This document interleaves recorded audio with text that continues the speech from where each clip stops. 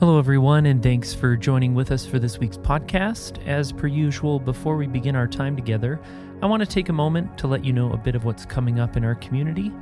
And this week, Sam Seifert is kicking off our new series from Philippians, and it's titled Gospel Citizens. Coming up on October 18th, we have our annual general meeting, and this is a time where we celebrate what God is doing at Southview, and we look ahead to the future. The AGM is taking place on site at the church, but it will be available online as well. If you're a member, please register in advance so that we can set you up with the voting system. The best way to know what's going on at Southview is by checking out our weekly Viewpoint, and you can find a link to the Viewpoint in the episode description of this podcast, or you can go on Realm and join the group Southview Family Updates, and that'll make sure that you're always getting the weekly Viewpoint in your inbox. If you're new with us here in this digital space, we would love to hear from you. You can find an online connection card at the bottom of that Viewpoint, along with a prayer request form so that we can support and join you in prayer. Additionally, you can find us on Instagram and Facebook. But now today, no matter how you're joining with us, may each of our hearts be open and expectant, because God is here, and Jesus invites us to bring all that we are and all that we're currently carrying to Him. In the name of the Father, the Son, and the Holy Spirit, let's seek the face of God together.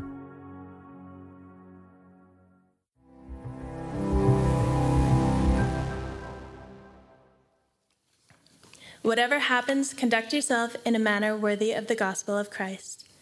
Then, whether I come and see you, or only hear about you in my absence, I will know that you stand firm in the one Spirit, striving together as one for the faith of the gospel, without being frightened in any way by those who oppose you. This is a sign to them that they will be destroyed, but that you will be saved, and that by God. For it has been granted to you on behalf of Christ, not only to believe in him, but also to suffer for him, since you are going through the same struggle you saw I had, and now hear that I still have. Hello, everyone. Can you hear me? Happy Thanksgiving. Any turkey? Not yet? Turkey in the backyard, maybe tomorrow. It's going to be 24. You guys don't sound very excited about the weather or Thanksgiving or church or life in general. But I'm pretty excited to be here. So let's dig in together and be a part of this. And really the high point of our service is coming to our table after their service, where we'll get to come to this meal together and do this together as a family of God. And as we start, I just want to let you know, I don't know how many of you know this, but I'm a dually. That's different than being a Swiftie. I don't know how many of you have been following the NFL, but Taylor Swift has taken the NFL by storm, apparently, because she's now dating Travis Kelce, and it's like every time I watch the NFL, it's now all about Taylor Swift. But I'm a dually, meaning I'm a dual citizen. So I have 2 passports in our house. I'm a U.S. citizen and a Canadian citizen, and that means I have 2 homelands. I have rights and responsibilities in 2 countries. And every time we travel down to the States, I travel on my U.S. passport. And so my parents live in Montana. And so every time we get to the border, I hand over my U.S. passport. And oftentimes I'll hear these words: "Welcome home, son." That's just America.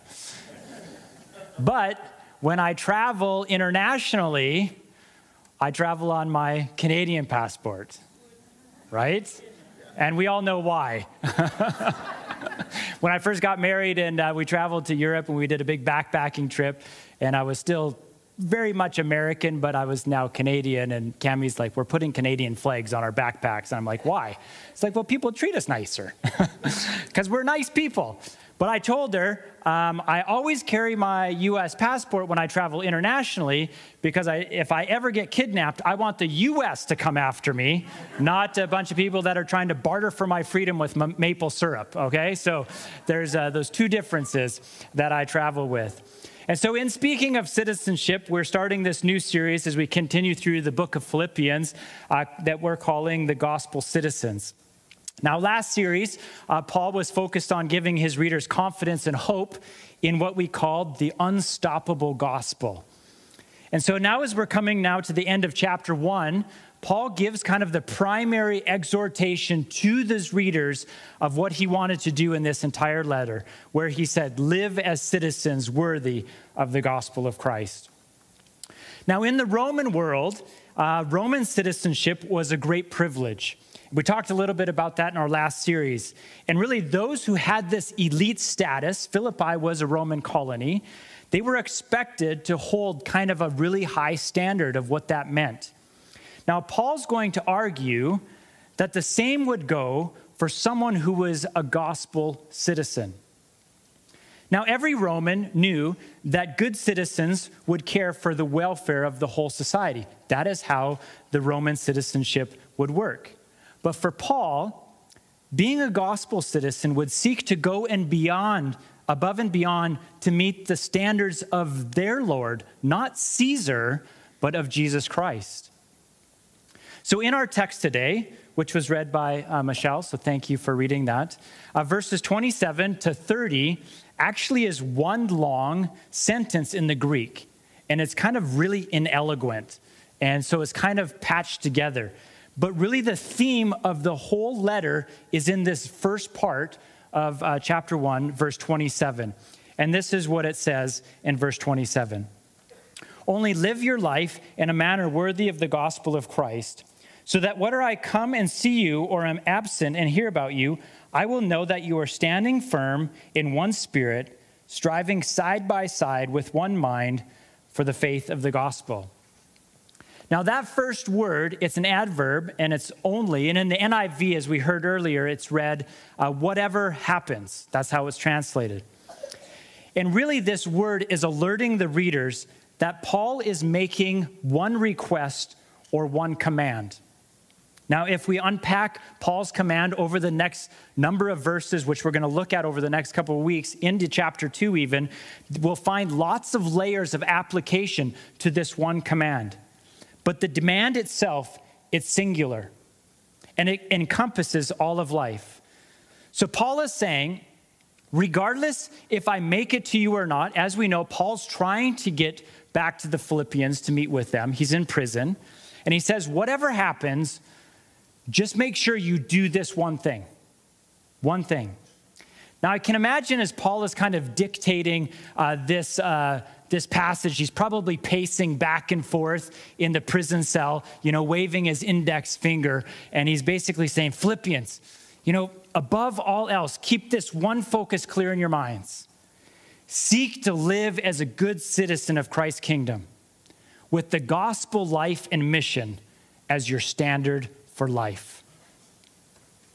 I love how the late pastor Tim Keller said this. He said, because the gospel is endlessly rich, it can handle the burden of being the one main thing of a church. And the Apostle Paul believed that. Because in our unstoppable gospel, as we've seen, Paul's joy came from their partnership in the gospel. His desire to defend and confirm the gospel by his life, his view of suffering and how that advanced the gospel, and as a platform for which the gospel was boldly preached by those who were inspired by his boldness as well. And then here in this passage, he calls the church to a life worthy of the gospel and to strive side by side for the faith of that gospel. And so the endlessly rich gospel is to be the center of everything in the church. So by starting with this word only, the apostle is raising the warning bell, indicating the most essential thing for any church, which is, verse 27, live your life in a manner worthy of the gospel of Christ. Now, what's interesting, the word Paul chooses for this first kind of exhortation or encouragement, it's this phrase, live your life. Now, in the Greek, that is just one word, and I'll try to pronounce it. I'll probably butcher it, but politevome. Politevome. It occurs only here in all of Paul's writings. So everything that he's ever written, he's never used this word. And it often has the connotation of living loyally as a citizen. And it's built around the simple word polis, which means city. And it represents the political duties of citizens of a city. So in most of our translations, it would say, conduct yourself or live your life in a manner worthy of. So it's hard to kind of get the understanding of what Paul's trying to do here because of our translations. But it means quite literally to live as a good citizen of some realm. Now, Paul's going to use the same word, but in noun form later on in Philippians in chapter 3, verse 20, where he uses the word politema. And it's kind of a version of that same word, it's a noun, to remind his audience that their citizenship is actually in heaven. And so these two occurrences, coupled with Philippi's status as a Roman colony, suggest that Paul is trying to convey something about what does it mean to live out this idea of citizenship. So combining these two kind of insights that we get in Philippians, where it's the only two times that Paul uses these words, we can begin to imagine that Paul's getting at something here, like I talked about earlier when we first started. There's this understanding of dual citizenship that the Philippians are being exhorted to. They're to live as a good citizen of this earthly state, but they're also to live as a good citizen of this new state, this heavenly commonwealth that they're a part of. And so it's as Paul is trying to get his audience to raise their sights to a higher and prior kind of citizenship, which includes all of them, not just some of the elite, because not everyone was a Roman citizen in Philippi. But they, as followers of Christ, are all now to live as citizens worthy of this gospel. That's why I love how Lynn Cohick, she's a New Testament scholar, puts it. She says this: Paul could be suggesting a dual allegiance where Philippians carry out their civic duties, but set their hearts beyond the kingdom of Rome to the kingdom of God. So what I find interesting when I'm starting to look at this passage and ask some questions myself around what is Paul trying to do here? Is Paul trying to help us understand that the gospel is more than just a message? Is Paul trying to help us understand that the gospel is more than just a mission? And as he plays with these words in the concept that the Philippians were, he was trying to help them understand this concept. Maybe he's kind of helping us see that maybe the gospel is all three, but also one of these things is the idea of maybe a parallel dimension. Kind of thinking through this. So think of this in terms of movie stuff today, enter the multiverse. You guys have heard that term before? The multiverse? Spider-Man, multiverse, all these different things that are happening. Well, I'm going to draw on this concept from a New Testament scholar. He wrote an article, Nijay Gupta wrote an article about this. And I'm going to draw some of the things from what he talked about just to help us understand, I think, what Paul's trying to get to and how it's going to encourage us to live this week. Well, the first thing about the multiverse is the notion that other worlds exist.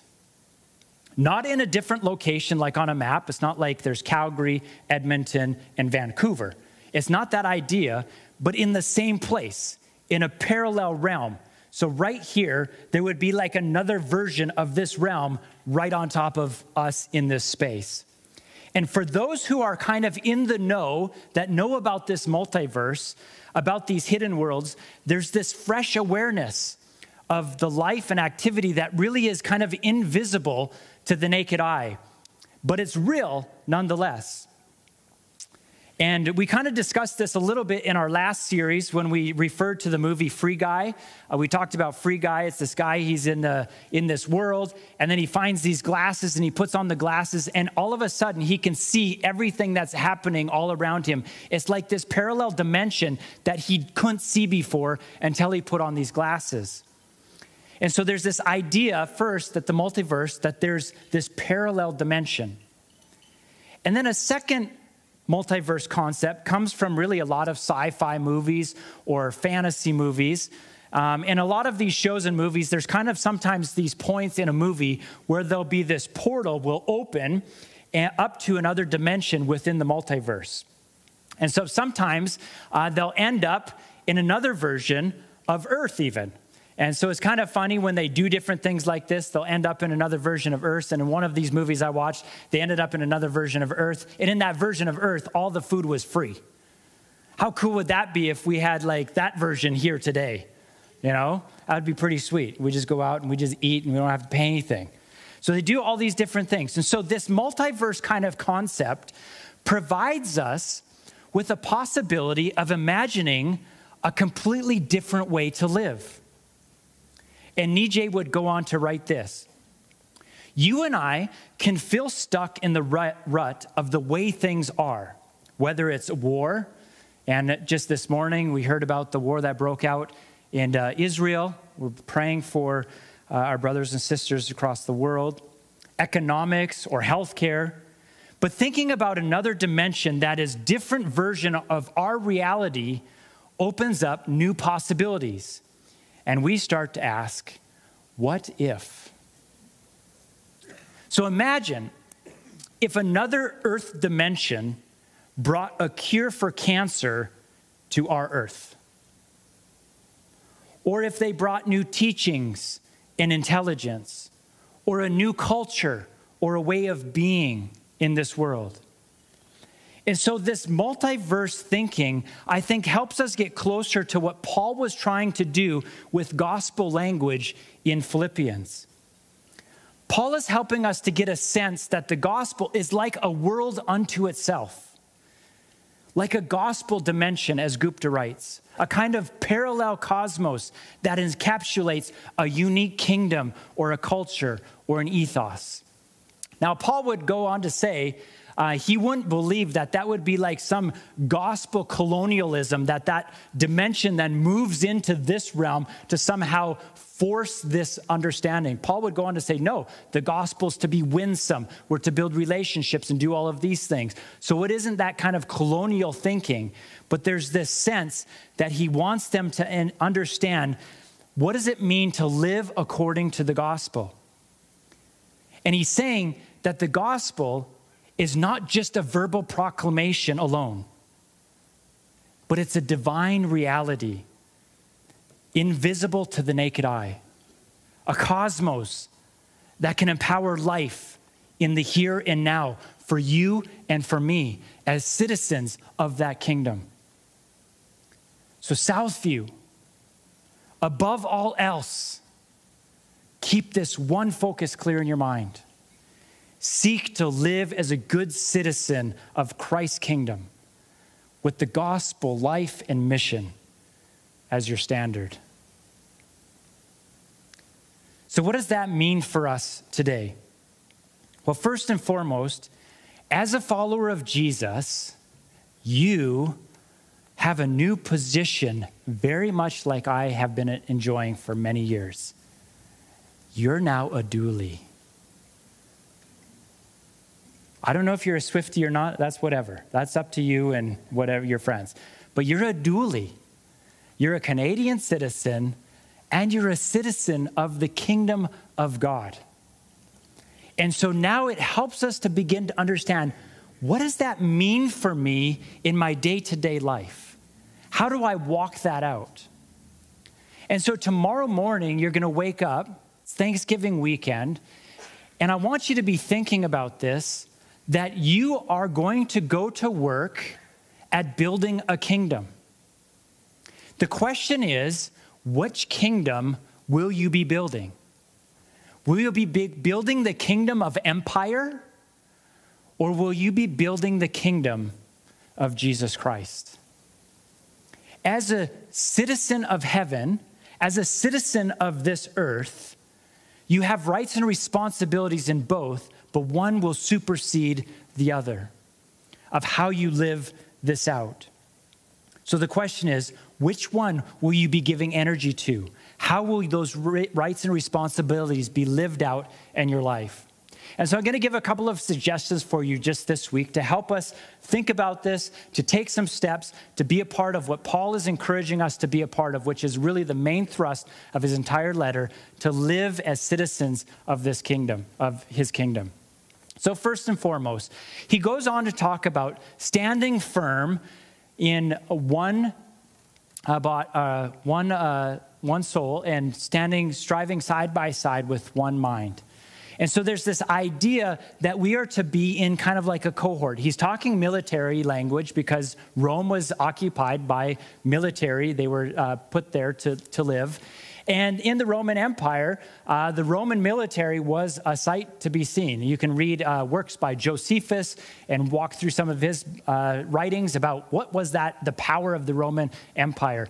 And so this important thing is we need to be in synchronized step with one another. We need to stand firm with one another, and we need to walk side by side with one another. So I'm going to encourage you, if you're not in a small group, if you don't have a cohort, which is a military language, to be a part of, I want to encourage you to come out to Group Link this week. It's happening on Wednesday night, October 11th, and you can sign up by October 10th still. And it's an opportunity to get some partners in life so that you can begin to live out this idea of a gospel citizen in this world with people that you can lock arms with and go through life together with. So I want to encourage you to join a small group, be a part of a community, get to know somebody and begin to journey together. Second is join our Instagram page where we post each week our scripture reading. And I advertised this 4 weeks ago, and I'm happy to announce that after we announced that, over 200 people signed up to follow us on Instagram. And so we want to encourage you because we're posting this every week, and we want you to read scripture in community with one another, and there's some discipleship questions. And so every week you're going to get to read the gospel that is read here on the weekend and the scripture passage so you can be ready for the weekend and to engage with life together. Because part of living out the gospel is being connected to that kingdom and hearing what that kingdom ethos is all about. And then third, as Devin explained earlier, is next weekend, bring food for our Southview social, okay? So bring food for your Saturday service. So make some food, apple stuff. Obviously, if you don't like apple stuff, then bring stuff you like, okay? But bring some apple stuff. We're going to make some applesauce cookies. Really excited about that. But bring enough for lots of different people. But with this, I'm going to encourage you to think gospel citizenship. So as you're making food for this community of people, make extra and drop it off at a neighbor's house. It's a twofer because you're a dually. You're doing both. You're serving in the community here and you're serving in the community there. And if you make the stuff before you come to church, drop it off and invite them to church. How cool is that? Now, a lot of you aren't going to do that. A lot of you aren't even going to make food for this place.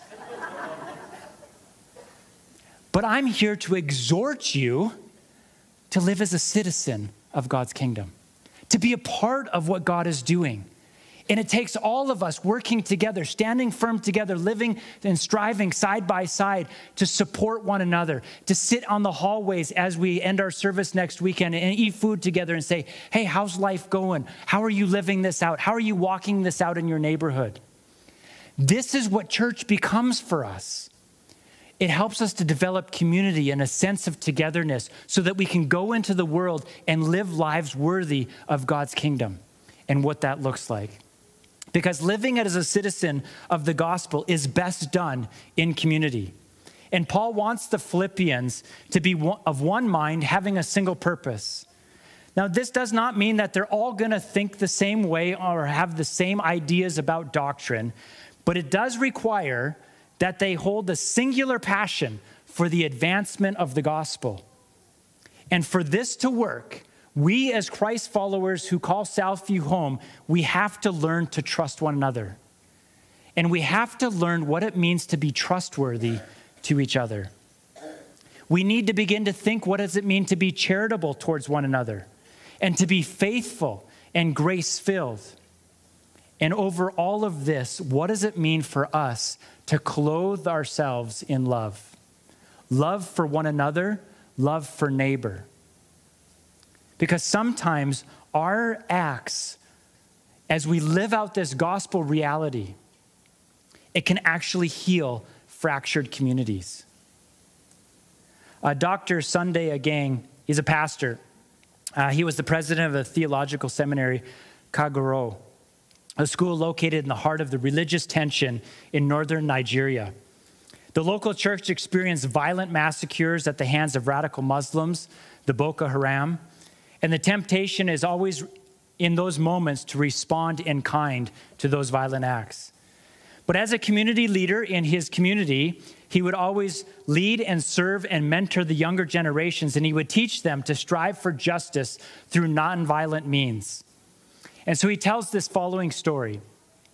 So there's a river near his homeland in the area of Moraland. It's the southern Kaduna state.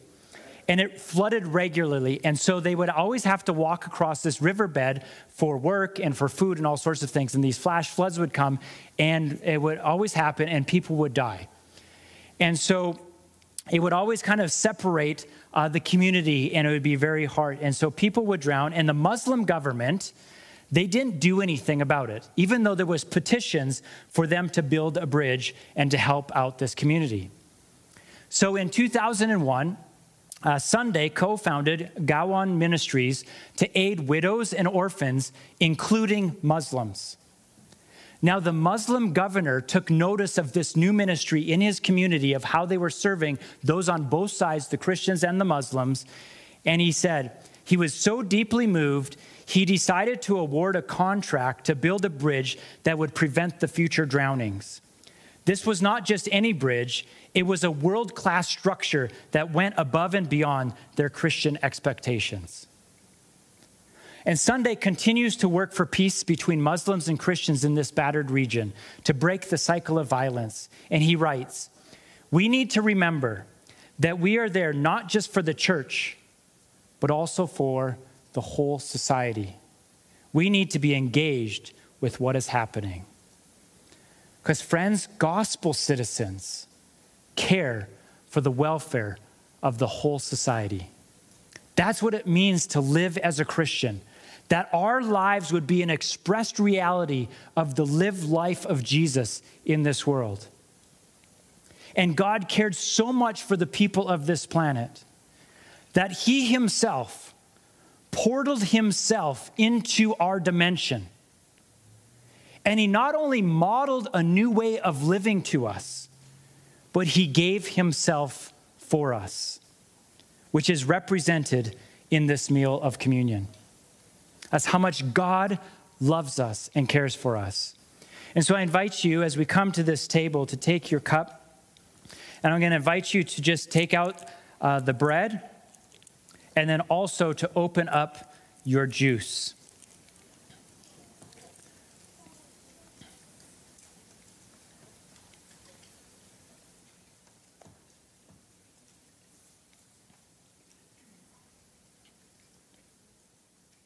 And just hold both of those elements in your hands. And we read that on the night in which Jesus was betrayed, he took bread and broke it. After he gave thanks, he told his disciples, "This is my body, which is broken for you. Do this in remembrance of me." And then again after supper, Jesus took the cup and he said, "This cup is a new covenant. Every time you drink of this, you remember me." And he said, every time you drink and eat this meal, you will continue to proclaim my death. And so as we come to this meal, as you're holding these elements, and as we've been thinking about this idea of dual citizenship, and what does that mean for us in the reality of our world, this other dimensional space, which we would consider the kingdom world, and this world that we are living here in this space, how do we take all of that kingdom and bring it into the reality in which we live? And so I invite you to close your eyes as I help us to imagine what it would be like to be in that kingdom reality. Our citizenship in heaven, the gospel dimension. Imagine the table will be wide. The welcome will be wide. And the arms will open wide to gather us in. And our hearts will open wide to receive. And we will come as children who trust there is enough. And we will come unhindered and free. And our aching will be met with bread. And our sorrow will be met with wine. And we will open our hands to the feast without shame. And we will turn toward each other without fear. And we will give up our appetite for despair. And we will taste and know of delight. And that image, God, that you give us, we now bring into this space, into this reality, to be citizens of this country, to live within this city. We bring that dimension of our citizenship here this week. And Father, we pray that we will become bread for a hungering world, that we will become drink for those who thirst. And we, the blessed, will become a blessing to our neighbors. And everywhere there will be a feast, for you are here present with us. So feed us now, Father, in this meal, we pray. In Jesus' name, amen. So friends, the body of Christ was broken for you. Receive from him.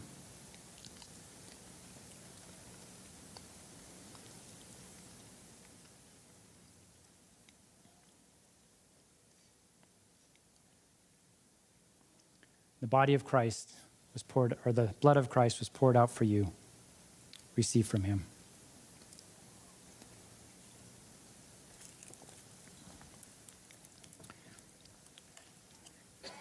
Jesus, lead us into this week. Help us to understand we got 2 passports now in our pockets.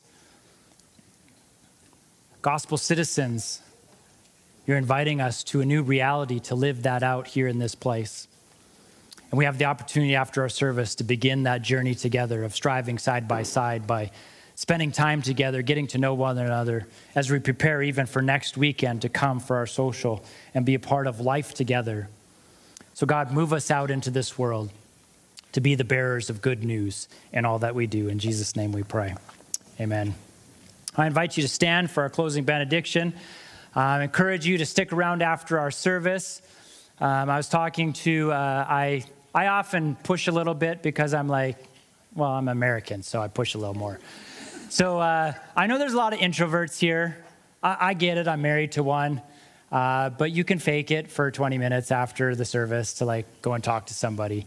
But I was talking, I pushed last time I spoke, and I was like, hey, some of you are going to sneak out. You're not going to go to the snow shoal and stuff. And I had a lady the next week come up and she's like, I thought you were talking about me. How did you know? That's all I've been doing for a year is sneaking out the back and going. And because you challenged me so hard, I felt guilty for not staying. I went out, had popcorn. I met some people. And every weekend since, she's been out in the foyer kind of getting to know people. And even though it's hard for her because she's an introvert. So I just want to encourage us to come around, go out here, say hi to somebody, go up to somebody you never met, and just introduce yourself. Ask them what they're doing for Thanksgiving. How cool is that? A lot of you are hating me right now, but that's okay. I can take a lot. But as you go into this week, I implore you to live this idea out and continue to wrestle with it, talk with your friends about it. But as you go into this world, now may the Lord bless you and keep you. May the Lord make his face shine upon you and be gracious to you. May the Lord look upon you with favor and give you peace. In the name of the Father and the Son and the Holy Spirit. Amen. Amen. Chat amongst yourselves. Let's party. Let's have some fun. And bring food next weekend. I want to eat something. Okay?